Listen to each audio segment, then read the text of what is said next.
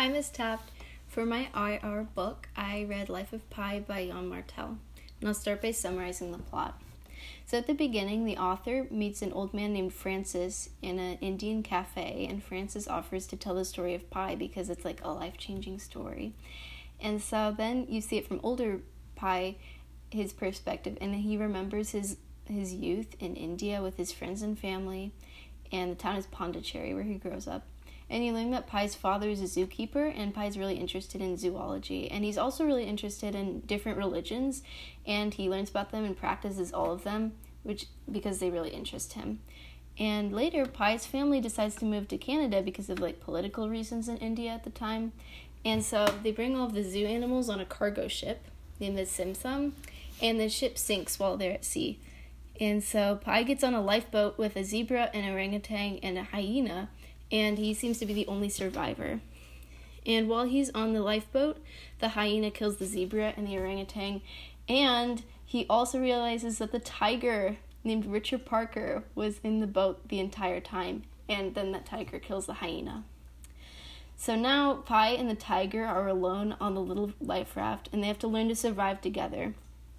And so Pi trains the tiger, but they're still afraid of each other. In one part, Pi gets blind from dehydration, and another blind castaway finds him at sea and tries to kill him, but right then the tiger kills the other guy to save Pi's life. And then they find this weird island with these man-eating trees with teeth in the fruit. So that was weird. And then at the end, they wash ashore on a Mexican beach, and Richard Parker gets out of the boat and runs away.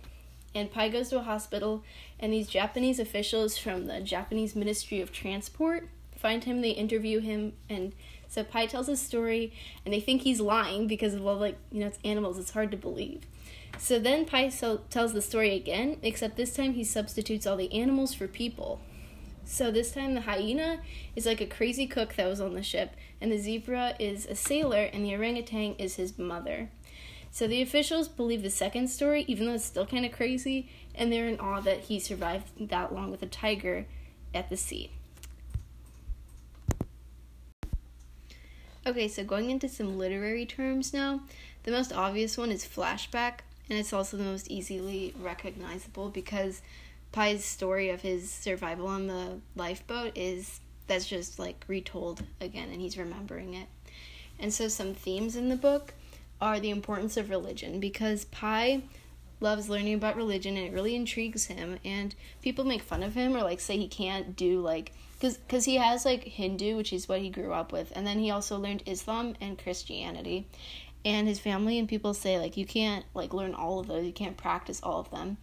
But despite this criticism, religion really helped him with motivation in his life-threatening adventure, and his faith became stronger after this event. Another one is desperation in life-threatening situations. And so, obviously, this whole thing was a wild ride, but some specific things that happened that were desperate on Pi's part were he was a vegetarian, but obviously, it'd be hard to be a vegetarian, while you're, trying to survive. So, he had to eat, fish and stuff, and meat, and even, one instance, he had to eat, human flesh, which was really gross. And also some other desperation was coping mechanisms.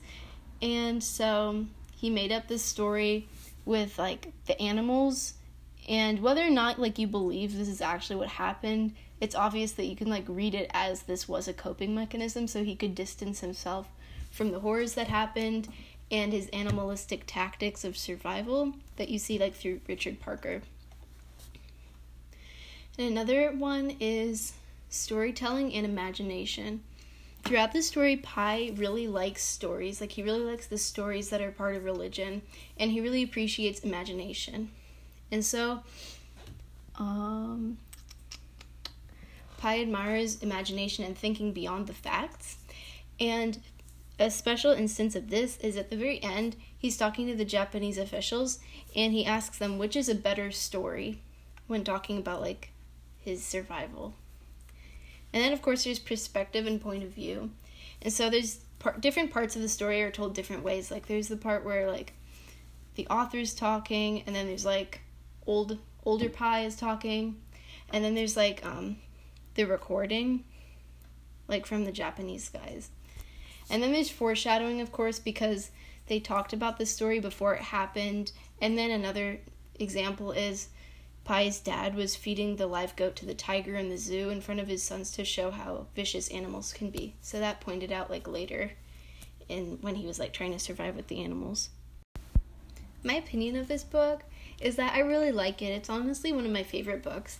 And I love the author's writing style and how he uses different people to narrate it, with the author at the beginning, talking about how he met the guy who told him the story, and then there's older Pai and he remembers what happened, and then there's the interview tape and the report at the end. I just think that's really cool, and it's not usually seen in novels. I really liked it.